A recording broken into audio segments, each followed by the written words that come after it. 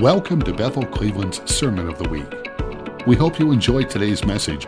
For more information on this podcast and other resources, please go to bethelcleveland.com.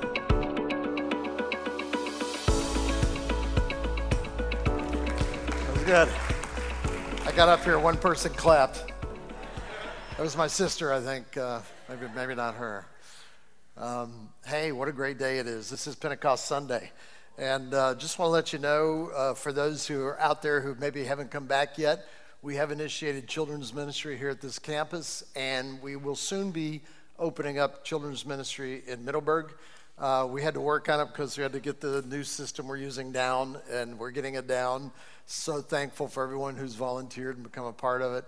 And if you're a part of the Middleburg campus, we know we have some of you out here because of children's ministry. It should be here within a pretty quick time. We're working on it right now. We'd love for you to be a part of it. Thanks also for giving. I mentioned a little bit last week. We've been in a bit of a tight spot here as a congregation financially. We're kind of moving through the narrows right now. I believe we're coming into broad open seas here pretty soon. Some of you stepped up, really started giving. We need you to help us as we come through this season. Funny, through COVID, we had no issues at all. In fact, we brought in more money than we typically bring in, but in the past month especially, we felt a pretty strong dip, and we've had to make some adjustments on that. So we appreciate it. We need your help. This what keeps these doors open, keeps us moving, and all those things. Thank you for being faithful. That was a great thing that Jay shared here just a minute ago. Hey, open your Bibles to Acts 2. Even though it's already been read, when that happens, and the Holy Spirit moves and drops the verse in the worship, before I get to it, kind of steals a little bit of my thunder there, but hey, he's in charge, so we'll let him do whatever he wants. And in Acts chapter 2, this is Pentecost Sunday. This is the day that we celebrate the birth of the church. I'm not talking about Bethel Cleveland. We'll do that in the fall. But this is the day that we celebrate the Holy Spirit coming in power and pulling all this stuff together that Jesus talked about and had been talking about right up to his death. And then after he resurrected from the dead, he walked around and did miracles for 40 days. Can you imagine that? Wouldn't you have liked to have been there for that 40 days? Wait, isn't that the guy that was crucified? Yeah, he still got the holes in his hand. I mean, it would have been quite a spectacle, really, in many ways. And he healed people. People were raised from the dead. And then all of a sudden, he got with the disciples and said, look, I got to go. I've got some things to do up on the throne, And, but he said, you shall be my witnesses in Jerusalem, Judea, Samaria, and the uttermost parts of the world. I don't know why some people in the church think that evangelism and fruitfulness is not of God. There are people that believe that. It's crazy. I mean, it's Jesus' final words before he ascended. It's saying that the pebble's going to be dropped into the pond and the ripples are going to move out. And the church becomes the impetus. It becomes the kind of the exemplar of demonstration of what it looks like when Jesus is spread thin like peanut butter over an entire population, called the Holy Spirit. And so when the Holy Spirit comes, boom, it spreads out. Father, Son, Holy Spirit, vertical, horizontal. And the Holy Spirit is that thing that explodes the church out into the streets like we see in Acts chapter 2. So in Acts chapter 2, verse 1, it says this: when the day of Pentecost had come, they were all in one accord, in one place. That's a miracle right there. And suddenly there came a sound from heaven as of a rushing mighty wind and filled the whole house where they were sitting. And there appeared to them diverse or divided tongues as of fire, and one sat upon each of them. It's interesting. This big fire came down and then split up and started dispersing among all the men and women and even children that were there. And it said then they were all filled with the Holy Spirit and began to speak in other tongues. By the way, that has not ended. It's been a tradition now in the church, an activation in the church for 2,000 years. So people still speak in tongues like happened on the day of Pentecost. Why do that? People say, I don't know why you speak in tongues. I was talking to someone this week who was communicating to me about a friend they had, and that was one of their issues or thoughts is, why speak in tongues? Well, because sometimes you don't know what to say in English. I mean, you just run out of words. The Bible says when you not know how to say, the Holy Spirit, there's groanings of the Holy Spirit that begin to come out of you. And so it says, here's the result of it, verse 5. And there were dwelling in Jerusalem Jews, devout men from every nation under heaven. Every nation under heaven. And when the sound occurred, the multitude came together. See, it's that, Ezekiel's valley of dry bones. I mean, there was a shaking initially. First, there were dead bones. There was a shaking of those bones, bone to bone. It all came together. And then the breath of God, all Holy Spirit activation. The breath of God. I don't know if you've ever been in that place where you felt like a valley of dry bones. How about this week? Any of you felt that way? Yeah, a couple of you. And the thing to do is entertain the Holy Spirit. It's what we do when we come here on Sunday morning. We entertain the Holy Spirit. Why? We are ascending the mountain of the Lord. This was revelation to me this week. I know it's pretty simple, and you probably knew it 20 years ago, but I'm at the age where I know things and then forget it and get to re-know it again, so it's really good. Like the goldfish in the bowl, And so I realize God wants us to ascend the mountain of the Lord. In the peak of the mountain, I get you all have your prayer closet. You all have your own personal space in God. I get all that. Your soul, God's soul. I know you have a relationship. I'm not jealous of that. I've got one too. But there's something about when we corporately get together as one, in one accord. There's a mountain that we ascend. In fact, something like 20 psalms, I forget exactly what it is, 18, 19, 20 psalms, that are songs of ascent. In other words, it's the songs you sing on the way to the Lord. And on Sunday morning, we don't do many of these anymore. I was talking about it at our song, what that thing was called, the song lab yesterday. We don't do a lot of that much anymore, but there are things that you need to be doing on your way to the gathering of believers. I'll probably exclude the name church because everyone gets bent out about that. We know the building's not the church. We know the place is not necessarily a church, but can be a place where the church meets. We are the called out ones. We're the believers, the followers of Jesus Christ. But when we get together, a big fire happens. I don't know if you ever started a little fire in your backyard. More wood, bigger fire. More wood, bigger fire.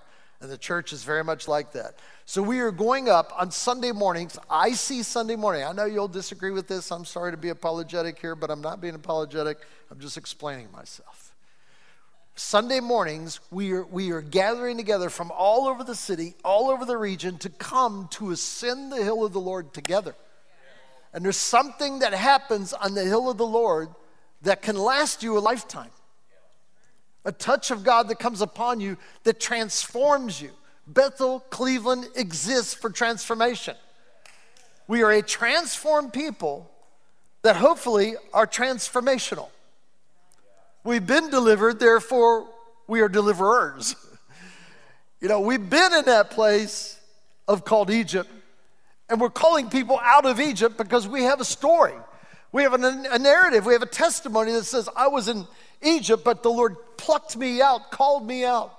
And so I get with other people just like that, and Sunday morning, we ascend the hill of the Lord. I'll tell you, during worship today, I could feel it. I almost feel like we were talking about different words as we were writing songs. I was on a team helping write a song yesterday. I feel so excited now, I feel like an emerging rock star or something. It was just so, not really, but anyway, there's something about, as you're in a room collaborating with other people and the words that came out and everything else. It was so sweet hearing the peppering of seasoning from the whole team as we're just kind of going around the room, and it's creating something beautiful as we ascend the hill of the Lord. We actually wrote a song of ascent yesterday about the mountain. I think we called it the ascent or something. I don't know. I left early, but anyway, they may have changed the whole thing after I left. But anyway, it was good. We were ascending the hill of the Lord, and there's something about getting closer to the Lord. It's like climbing a mountain. You ever climbed a mountain? You kind of lose a little bit of your breath. You're up there, and there's anticipation to get to the top. Cindy, when we do this in places we go, she's always at the top. In fact, when we were in Italy, this is the last time, I told her I didn't realize I had a heart problem at the time. And so I said, Cindy, go to the top, take a picture, tell me if you think it's worth it, then I'll come up. It's honest, true story. And so she did, she can run up to the top. How does she do that? I don't understand, I didn't know that I had a birth defect and I would soon have open heart surgery. So I tell her now, Cindy, you kept trying to push me up the mountain. It's all because of that life policy I have, so. She's not here right now. She's over at the hospital visiting somebody. But so I can say a lot about her right now. It says, every nation. The multitude came together and were confused. Back to Acts chapter 2. It says in verse 14, but then one of these fire guys gets up and speak.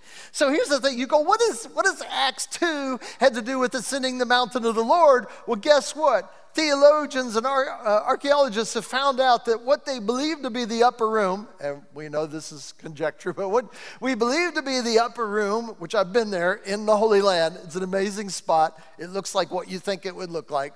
And so you move into this room and you kind of feel the holy presence of God. It is built on the top of what they believe to be Mount Zion. And so they didn't realize that Jesus was sending them to the top of Mount Zion. Now you got to know Israel, when typically outside of Mount Hermon, in Israel, when they call a mountain, it could be as high as this building. I mean, we'd call it a hill probably, but there's not a lot of big mountains right there in the center of unless you go down to Masada or up, north into Galilee. There's a few, but not like we would see it, And so they're going up to a place that may only be hundreds of feet higher within the city of Jerusalem.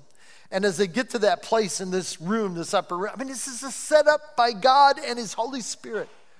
It was not an accidental place. There are places that are sacred. And if they're not sacred, they become sacred because sacred people go there. The holy ones.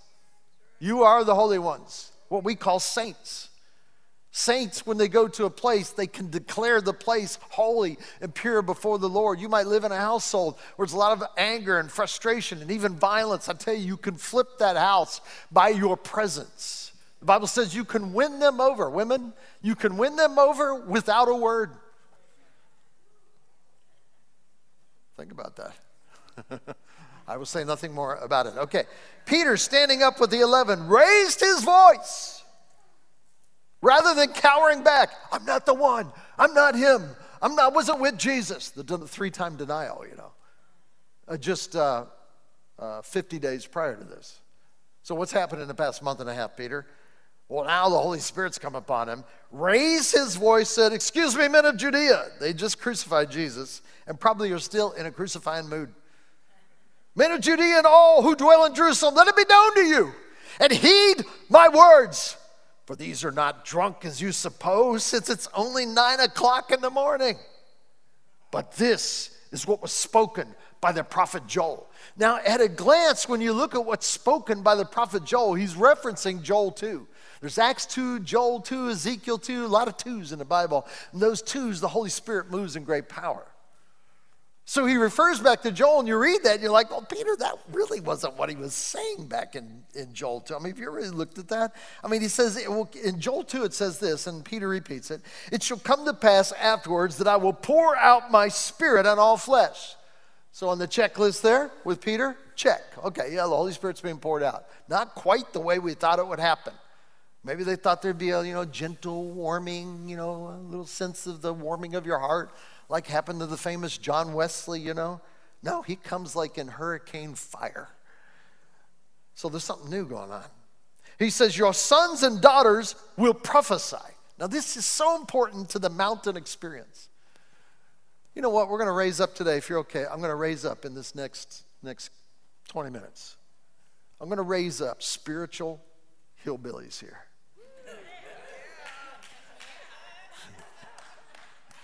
Turn to the person next to you and say, that's fine with me. Just tell them that. Okay? Spiritual hillbillies. Here's what happens when you hang out on the mountain. When you hang out on the mountain, and Joel prophesied it a long time before Peter, he said, I'll pour out my Spirit. And this is kind of what it's going to look like. Sons and daughters shall prophesy. Isn't it interesting that the number one thing would be prophetic? Why? Because it's very important in God's economy. It's the earthly declaration of heavenly words. It's a sacred, humble thing to move in the prophetic. It is scary as can be. And it's not a total takeover. He actually uses part of you. He uses your voice. He uses your lips. That's why your lips need to be touched by the coal of the fire of the altar of God, like Isaiah, that you would be cleansed, that you wouldn't speak. I teach on the prophetic for 40 years. I always say sometimes the prophetic is like drinking out of a garden hose in the summertime. All that water in that hose has got warm, you know. The first 30 seconds of drinking is warm, hosey water. Have you ever had a prophetic word that was kind of hosey? You felt like, man, I think that was kind of out of his head. I'm not sure it was out of his heart. So you compare that summer hose with the fresh mountain spring. I actually did something you're really never supposed to do, but I was in Israel, and I was down in the place where they say that David was hiding in Gedi, and there's a big spring and a pool there, and he probably refreshed himself. There's caves all over the place. And so I went over there. I'm going to do what David did, you know. You just don't do this in a foreign country. So I drank out of the water, you know. There was probably a sewage plant up the street. I don't know. But there was, you know, I was drinking out of it. I drank where David drank, you know. So something refreshing about the mountain spring, and not so much with the garden hose. So the Lord calls us to prophesy on the unction and the function of the Spirit. Sometimes it's because of an unction, like, whoa, I'm feeling the Holy Spirit, you know. And sometimes it's just like, dude, I think I have a word for you. And you speak it. And it's powerful. I was with a guy this week, a precious man. He's an Italian man that lives in Miami. He looks like he's right out of GQ. I mean, he's just this well-put, handsome guy, you know. We were talking about evangelism and everything, and somehow he asked me a thing, and I responded with Italy. 9 questions out of 10 that anyone asked me, I respond with Italy. It's just, I love Italy, you know, and so I'm not Italian, but he is, you know. And I said, well, I'm an honorary Italian, and I like going there. It's amazing, you know. And so he like lit up, and then when he lit up, like he's a prophetic evangelist. I don't know what I am, but I try to do a little bit of everything. I'm a jack of all trades evangelist, you know. And so he's going on, I'm going on, like, you know, we spent 2.5 hours together. I mean, once you get these two guys together, oh yeah, well you should hear this story. Oh yeah, well you should hear, I mean, we were just like having so much fun, you know, really going, jacking up the Holy Spirit stories, you know, what happened. But when he started to speak, the Lord opened up a picture for me, and you know, that happens for me.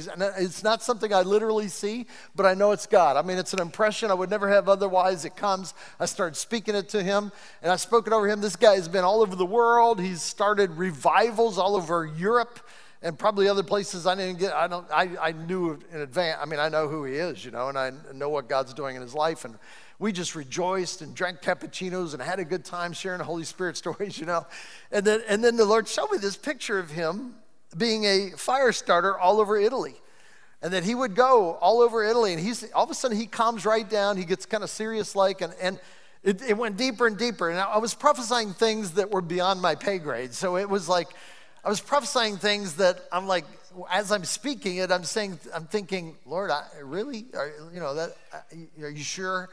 Lord, that's what you want to say right now, you know, and really having a lot of self-doubt as I was speaking it, you know, because it was huge.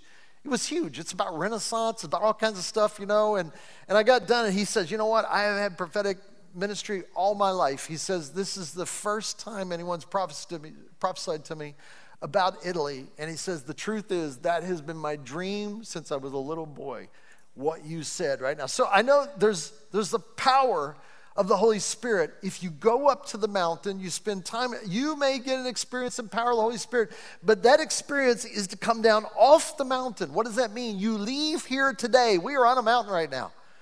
We are on a spiritual mountain right now that we ascended during worship. And we got to a place every week, it's usually about 20 to 40 minutes into worship.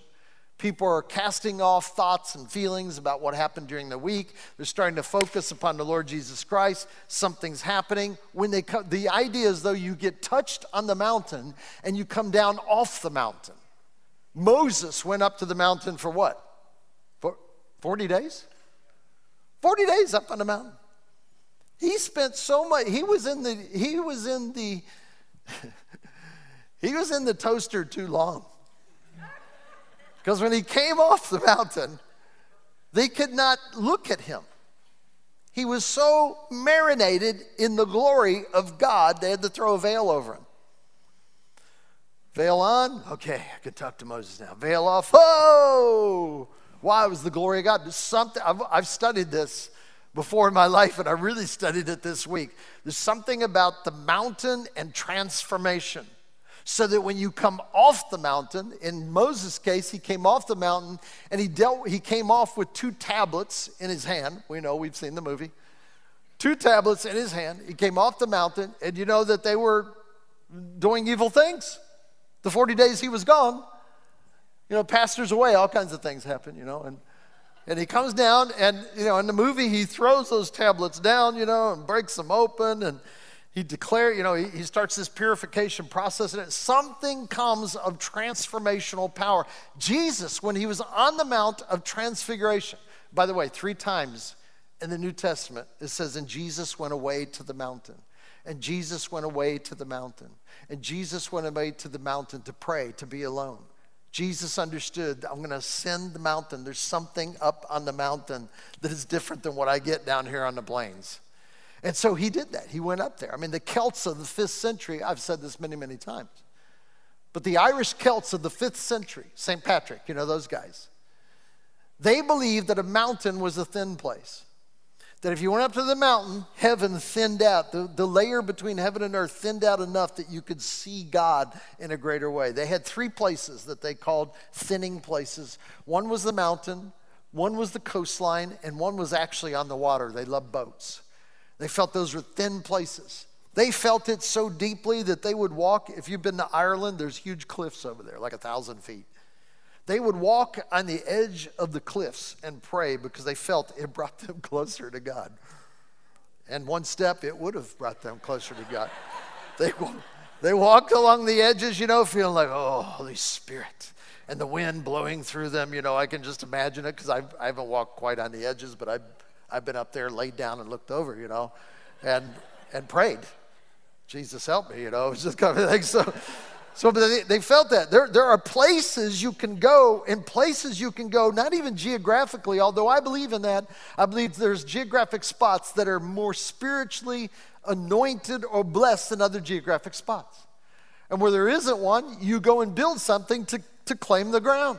That's why we plant churches. It's why we have 3 campuses. We're in 3 different counties because we want a little speck in each county that is lifting up the name of the Lord in the way that we do. Obviously, other churches are doing it. We bless them in that. But we want to be a prophetic impetus, a declaration of sorts to take a stand like Peter and lift our voice. Jesus, when he went up to the Mount of Transfiguration, I preached on this probably a month ago, I forget. I love that passage so much because there they are and Jesus kind of comes off the ground. Like that would have been enough really to mess with me. But then Moses and Elijah appear. They're the 2 significant Old Testament characters in that one represents the law, one represents supernatural, the Spirit of God. It's kind of spirit and truth or truth and spirit. There you go. Spirit and truth, you know, represented there. Jesus is talking with them. Peter speaks up, as you know, and then God has to, like he wasn't getting what was going on totally. He wanted to respond and do something terrestrial in the midst of a celestial moment. And from heaven, this is how I interpret it, from heaven God went, shh. He said, listen to him. This is my son, listen to him. And of course, when that voice spoke, they all fell on the ground. And what's interesting at the end of that, it says, and when they lifted their heads up again, they saw nothing but Jesus. I mean, that's what happens when you come out of here today.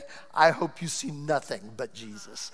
I hope in the presence of God on the mountaintop right now, I can feel it in my bones. I can feel it on my skin right now. I can feel that we are in the presence of God right now, and he is moving in and down each one of these rows, each one of these aisles, because we are on a mountaintop, and stuff happens on mountaintops. Transformation happens on mountaintops. Jesus himself, he turned as white, his face was as shone like the sun, the Bible says. His garments were as white as light, shining like the sun, white as light. That was piercing to them when they looked at that. That's what happens. That's the intention of God, for the presence of God, for the glory of God, for the mountaintop experience of God. When we ascend on Sunday morning, that's why I come early on Sunday morning. I come early, I walk around, especially on this property. I did it up in Middleburg when we had the 9 o'clock service. So I come out here now, I walk around the building. I sit out on the patio, I chat with people, but I'm really not here to chat yet. I'll 15 minutes before I go around, chat with people and talk with people. But for that 45 minutes that I'm here, I'm just moving around. I'm walking back and forth up front. I'm praying. I'm anticipating, when does the hike begin? It begins at 10 o'clock. Oh, I can't wait. I can't wait because I know where we're going. I've been there. I'm one of those aggravating people that have been there. And then you say, oh, you're going to love this. It's going to be amazing. Okay, we're all going up there, we'll get up there. No, but when you get there, when as you get closer, like your heart beats faster. And when you get closer, you kind of know because your heart's flipping and it's even a little hard to breathe. You're just like, the breath of God is coming into you. You ever look into a fan and just let it, it's like, whoa, stick your head out the window. Maybe I haven't done that lately, but when we're kids, we do that. It's breathtaking.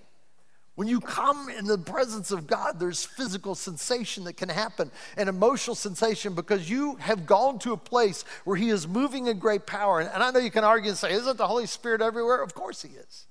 Of course he is. Or right now, Jerry could say, he could go home and Missy'd say, was Steve Witt there today? And he'd go, yeah, he was there. He was there. Meaning, I saw him, I chatted with him, whatever. But if I go sit on Jerry's lap, that's a different kind of being there. Yeah, I'm not going to do it, Jerry. I'm not going to do it. Sorry. I know you really don't want me to do it anyway, so I'm not going to do it.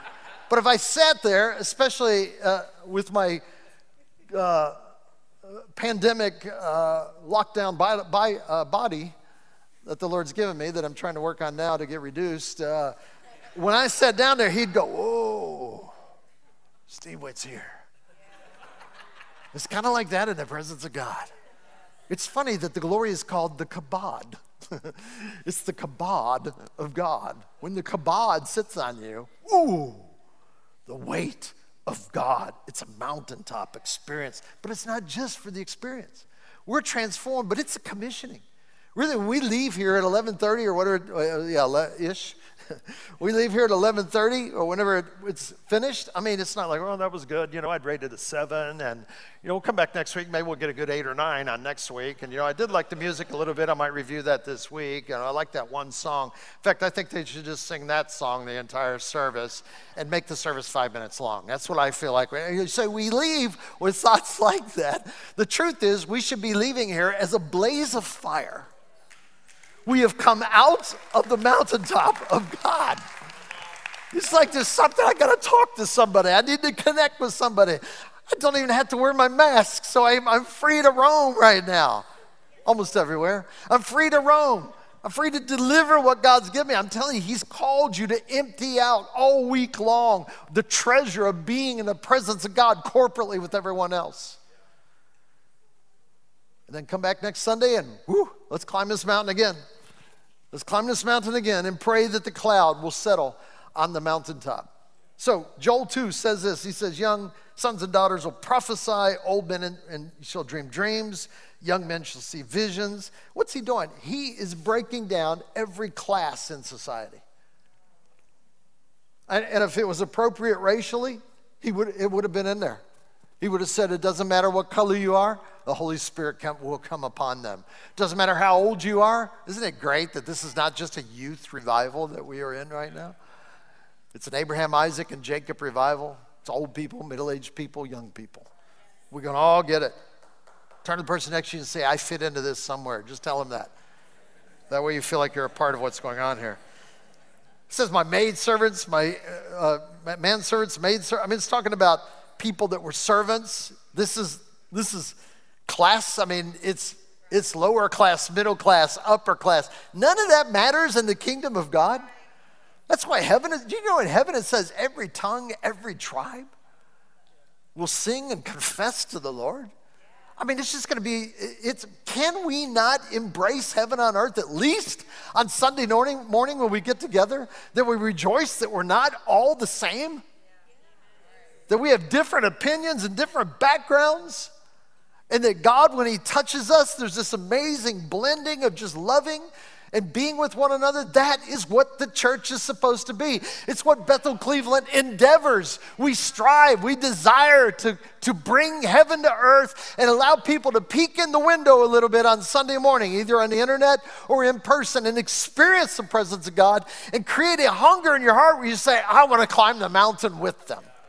Every week, let's go to the top of the mountain because we're going to come off changed, and we're going to change people that we come in contact with. I love this brother. I mean, all week long, I was thinking this week of Ryan Otto, who's our co-pastor up in Middleburg Heights.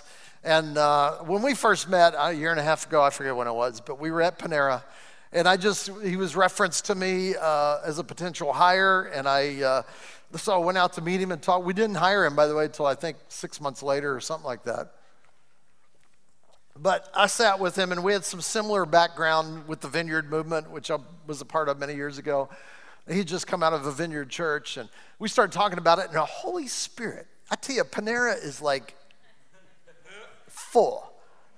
You know, Panera means time for bread. I love that.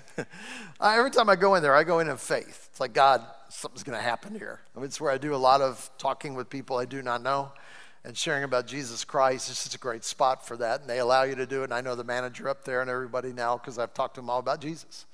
And so I love the connection that is there, and it creates this atmosphere. It's like we've created that as sacred ground in Strongsville, you know. And so we go in there, and I sit down with Ryan, and all of a sudden, I didn't realize it, but we were ascending the hill of the Lord.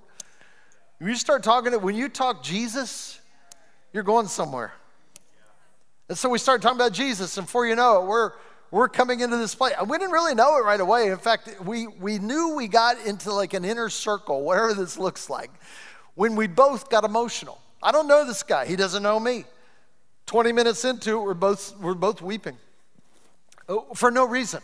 Like there was not like something someone said, and it was like, oh, that's really sad. It wasn't even the things that we were saying that were necessarily good. It was something about the atmosphere. The Lord allowed us to get intertwined in that moment. And honestly, in my mind, I thought, I don't know if this guy will work as an employee or not, but I want to hire him.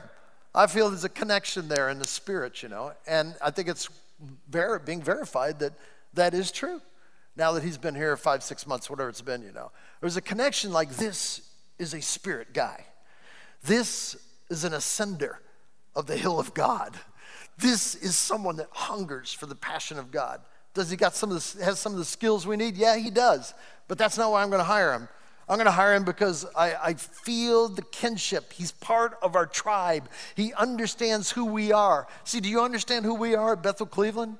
Bethel Cleveland is a tribe that ascends the house of the hill of the Lord every week, gathering all we can of the presence and power of God and going down throughout the week. We are that band. I wish I had time to read the scripture, but I've referred to it many times in the past month. We're that band out of the book of Solomon, 1 Samuel, that when Saul was being prophesied over, the prophet told Saul, he said, you will go toward the hill of the Lord, which he said is at Bethel. I love that.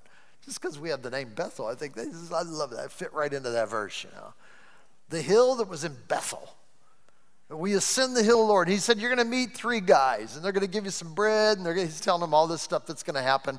And it's just saying this journey up to the hill of the Lord, there's going to be provision along the way from people you do not know. And it was true. And so as he got closer to the hill of the Lord, of course, he meets these 3 guys. They give him a loaf of bread. They give him several different things, you know. He's kind of moving toward it. It's like the initial appetizers of being in the presence of God. And then this wild band comes off the mountain. And the Bible's very specific. They had stringed instruments. They had timbrels. You know, we don't allow timbrels here, but they had stringed instruments, timbrels, like tambourine kind of things, you know. And they're coming off they've been in the presence of God.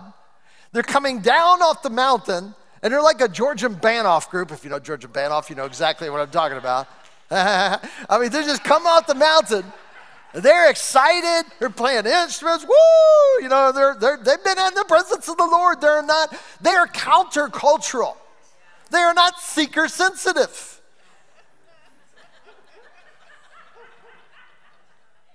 They're Jesus sensitive. They come off the mountain, they forget that not everyone's a follower of Jesus. And they're just playing, they're like, woo! The Bible says they were playing and worshiping God, but they were also prophesying. So this is a band of people that come off and they just have an atmosphere of the presence of God. We carrying it down from the mountain. This is Uber Eats in reverse, man. We're bringing it out. We're bringing it out. We're delivering it to people everywhere they go. We're going in places. We're sharing it. There's something of a lightness and a little song in our step and the way we speak and communicate because we've been in the presence of God. You go, but that doesn't happen every Sunday, man. We go after it, I tell you. If anything disturbs me when I go home, it's not how many people are here. That does disturb me sometimes. How late they got here, that does disturb me sometimes. But it's more about what we did in the presence of God. What happened? I mean, what's the ideal look like? The ideal looks like we're all being transformed. That's what the ideal looks like. How do we get there? We do it by playing instruments and singing and prophesying. Singing and prophesying. Why? We are that band. In fact, of anywhere in the Bible that I see, when I get to that passage way back 25 years ago, when a friend of mine preached it, Norm Beatler from over in Wellington, preached it. I heard him preach one night. He preached that message. It stuck in my head for 25 years. And I said, that's the kind of group I want to be a part of. That's what I want to do. I want to leave Sunday morning or anytime we gather together in the name of the Lord Jesus Christ and leave there better than what I came in. Leave there transformed. Leave there with my lesser things left behind. You know, the weights that so easily beset me. Why would I ever take those out of the presence of God? Let them melt off of you and do not pick them up again. It's a narrow gate because you can't get through it with suitcases. You got to lay down your suitcase and go in. It's like the monkey with the jar of peanuts.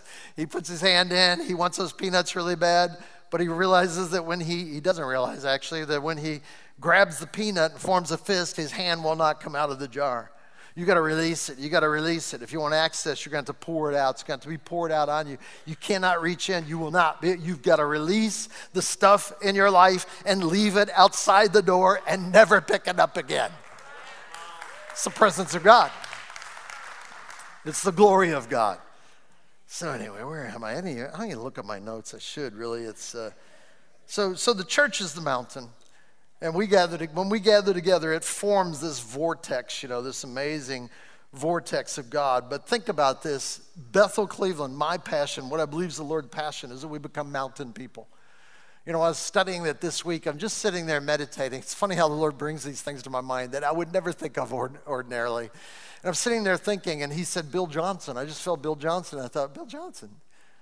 It's fine. I remembered I prophesied over him about 10 years ago that he was the mountain man. He'll be known as the mountain man.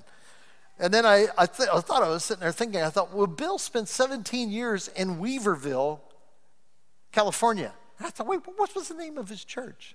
Do you remember the name of it, Jim? Mountain Chapel. Mountain Chapel. And the Lord said, and I mean, I felt the Lord impress upon me, think about it. Think about what happened. You've got a man like Bill Johnson, who I admire very much. He's such a great guy. I mean, he's just a great Jesus follower. He's authentic as can be. He's a righteous man. Like all of us, we have to throw this in. He's not perfect. We all know that, of course. We're human. We're on this side of heaven. But boy, he is really a good man. He's a righteous man, walking in the ways of God. And he was hidden away in little Weaverville. I've driven through Weaverville. It was like 30 seconds. You get on one end, you go to the other end, like that was it. That was Weaverville. He was there 17 years. Bill Johnson, why did he waste his time up there? Why don't you move up the ladder, get into a better position? He felt like he was right where God wanted him to be. He was just being faithful, working with a couple little guys, young men that worked in a auto part repair, kind of auto parts deal. And they're part of the church, and they're faithful brothers, helping support.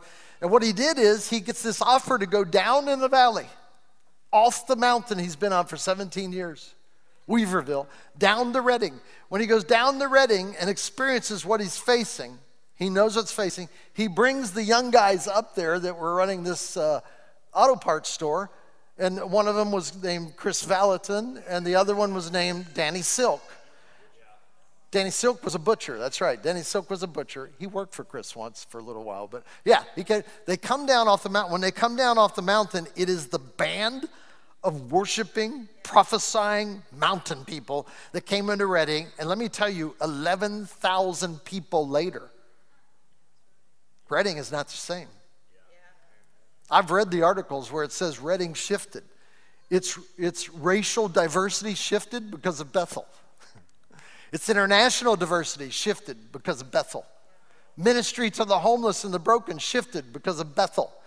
Bethel came in the scene. They're not into city takeover in the natural insurrection kind of way. They just started bringing heaven down to earth, and all of a sudden the power of God hits, and the nations are coming to Redding. Chris Valentin, I talked to him on the phone this week. He said, I think he said over 100 nations were represented in their online school this year, the broadest expanse of people ever in their history, the diversity of it. The nations are coming like in the day of Pentecost. So what's happening there? It's a pouring out. Well, here's the thing. Bill's a mountain man. Bill knows how to go up to the mountain all the time. Not the physical mountain. He knows the spiritual mountain. He goes up there and he brings stuff down every Sunday, every Friday, anytime he's speaking and times that he's come here. You feel like that guy's been up in the mountain and he's bringing something to us right now. Healings happen all over the place. People are transformed. Why? Because he's a mountain man. He's somebody that knows how to get up the mountain, knows how to dwell in the mountain. God's called us here. Did you know here on this property, in this area, we are like the second highest spot in all of Northeast Ohio, this property right here. It's a little higher over on Pearl Road by Mapleside, where you can see to the west there forever, you know. But over here, all of Brunswick is like a finger sticking and pointing to Cuyahoga County. That if you look on a map, we are raised up. If you go to Pearl Road, you go downhill on Pearl Road from Boston. If you go west, you go downhill from Pearl Road in Boston, going down on Boston Road. If you go east and you hit Hinckley, you go downhill in the Hinckley. Why is that? You ever looked on a topographical map? We're a finger pointing to Cuyahoga County. On this mountain, you say, oh, it's really not a mountain. It's Mount Zion. It's a hill. It's the hill of the Lord. It's the place where Bob Jones stepped on this property and said, this is Jacob's field.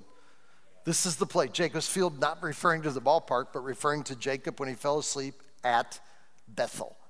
And the heavens opened up. The voice of the Lord came. This is why we're here. This is why we exist. Because if it's not, I can recommend a whole lot of churches in this area that are amazing churches.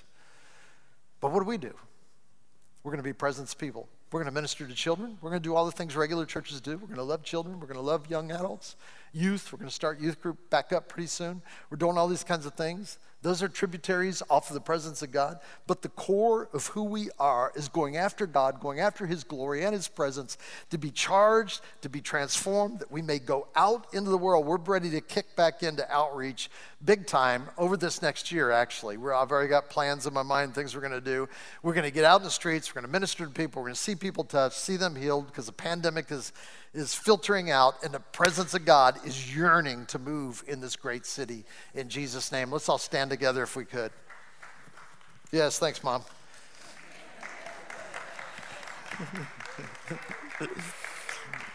You know, in Hebrews chapter 12, I should read my notes. There's some good things there. Hebrews chapter 12, Paul, if he did write Hebrews, said this. He says, you've not come to the mountain that may be touched, that burns with fire, to blackness, darkness, tempest, with the sound of a trumpet and the voice of words, so that those who heard it begged that the words should not be spoken to them. So there's great fear. He's comparing two mountains, Mount Sinai and Mount Zion. Mount Sinai was religiously vibed. It was a great mountain for the time, but it's something of an old covenant. If you touch the mountain, you die. Only Moses can go up the mountain. He says, so you've not come to that. But I love this. I mean, it's so terrifying. It says in verse 21 that Moses said, I'm exceedingly afraid and trembling. So when you got the top guy who just doesn't want to go up there either, it's tough. It's hard to follow God in that kind of an atmosphere. He says this, he flips it, pivots. But you have come to Mount Zion, Pentecost, to the city of the living God, to the heavenly. So this is the city, it's organized, it's together, it's the church. It's heavenly, it's not earthly, it's heavenly Jerusalem. To an innumerable company of angels. All around this room, there's angelic voices that are here. I can sense it sometimes, other times I can't. But there's angels here. To the general assembly and the church of the firstborn. This is what he's talking about, the church. Who are registered in heaven, to God, the judge of all, to the spirits of just men made perfect, and to Jesus, the mediator of a new covenant, and to the blood of sprinkling that speaks better than the things of Abel. What is that all about? It's earthly things. There's a blood that speaks better than the blood of Abel. The blood of Jesus Christ transcends everything in your life right now. If you're here today and you do not know Jesus, Jay, where are you? Okay, come on over.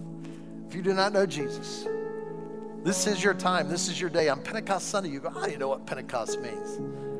Let's put it this way. It's when the Lord kicked off the most beautiful thing that he desired and dreamed about, called the church, his bride.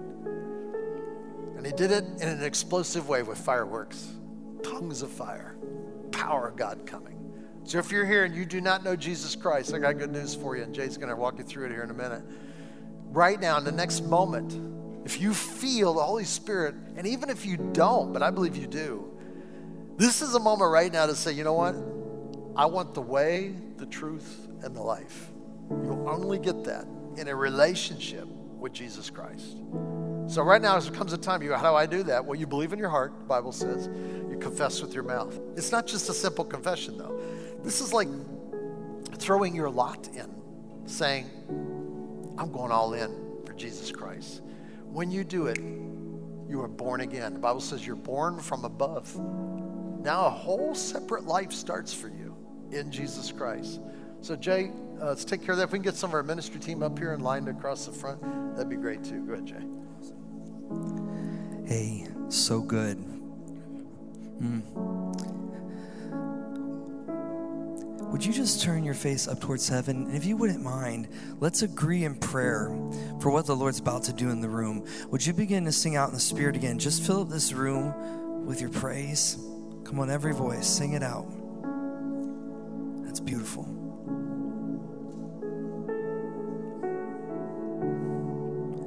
It's a sacred moment when someone comes home to the Lord. It's a sacred moment when they invite him in.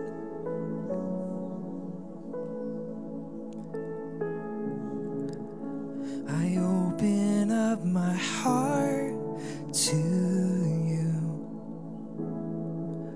I open up my heart to you now. Do what only you can. Jesus, have your way in me now. If you'd like to give your heart to Jesus this morning, I want you to just put your right hand over your heart. Before Jay prays this, I just feel like I need to share something with you. I have a song sense, my heart's beating, and I usually don't get up there and do this. But I just feel like somebody here feels forgotten. Somebody here in this room feels overlooked.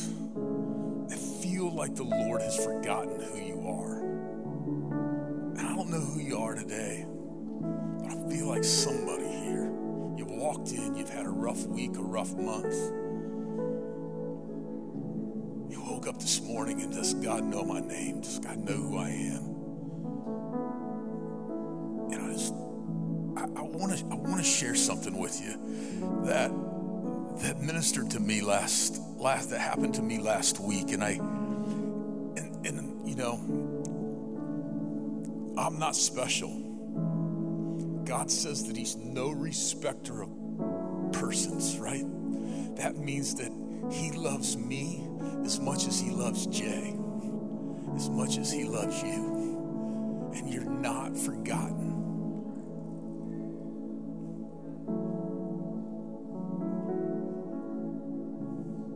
The hairs on your head are numbered. That's how much he loves you. He wrote your name, it says in Isaiah, on the palm of his hand. Jeremiah says that before you were even born, he knew you and your days were numbered. You're not forgotten. And I woke up last Sunday morning to a message on Messenger from Facebook. And it said, "Good morning, we've never met. I've only heard good things about you because of your roots in Lucas, Ohio, and your affiliation with Bethel Church. The Lord woke me up early this morning saying to pray for Jerry Nicewander to push through for breakthrough. This prayer is not let up, and I will continue to pray for you to push through until there is breakthrough." I said, "Jody, thank you for the encouraging message. I appreciate your prayers. How do you know me? Just curious." She said, 2 years ago, I was listening to a podcast by Stephanie Gretzinger, and she mentioned your name. And several weeks later, I was in a conversation with somebody else that mentioned your name. And that was about 2 years ago, and I haven't heard your name or thought of your name since. But I woke up this morning, and I heard your name, and I couldn't get away from it. And the Lord said to pray for your breakthrough, your breakthrough, your breakthrough. At that moment, it's like, man, the Lord knows what I'm walking through and what I'm pressing into. And I'm sharing this, and maybe I'm sharing this publicly because he knows what you're walking through and where you're at and what your need is and what your breakthrough is and what you're going through right now this morning. He knows what you're going through. And he's wanting you to take you by the hand and to walk you up that mountain and say, "I'm with you. I've got you. I know your name. I know your name." And if you're here this morning and you don't know Jesus as your personal Savior, if you're here this morning and you've turned around and you've ran the other way just because of circumstances and situations in your life, man, I am here to tell you there is no better day than today than to say, "Jesus, I give you my all because you paid for it all. You paid for my life. You hung and you died on a cross for me, and everything that I have done, you have forgiven."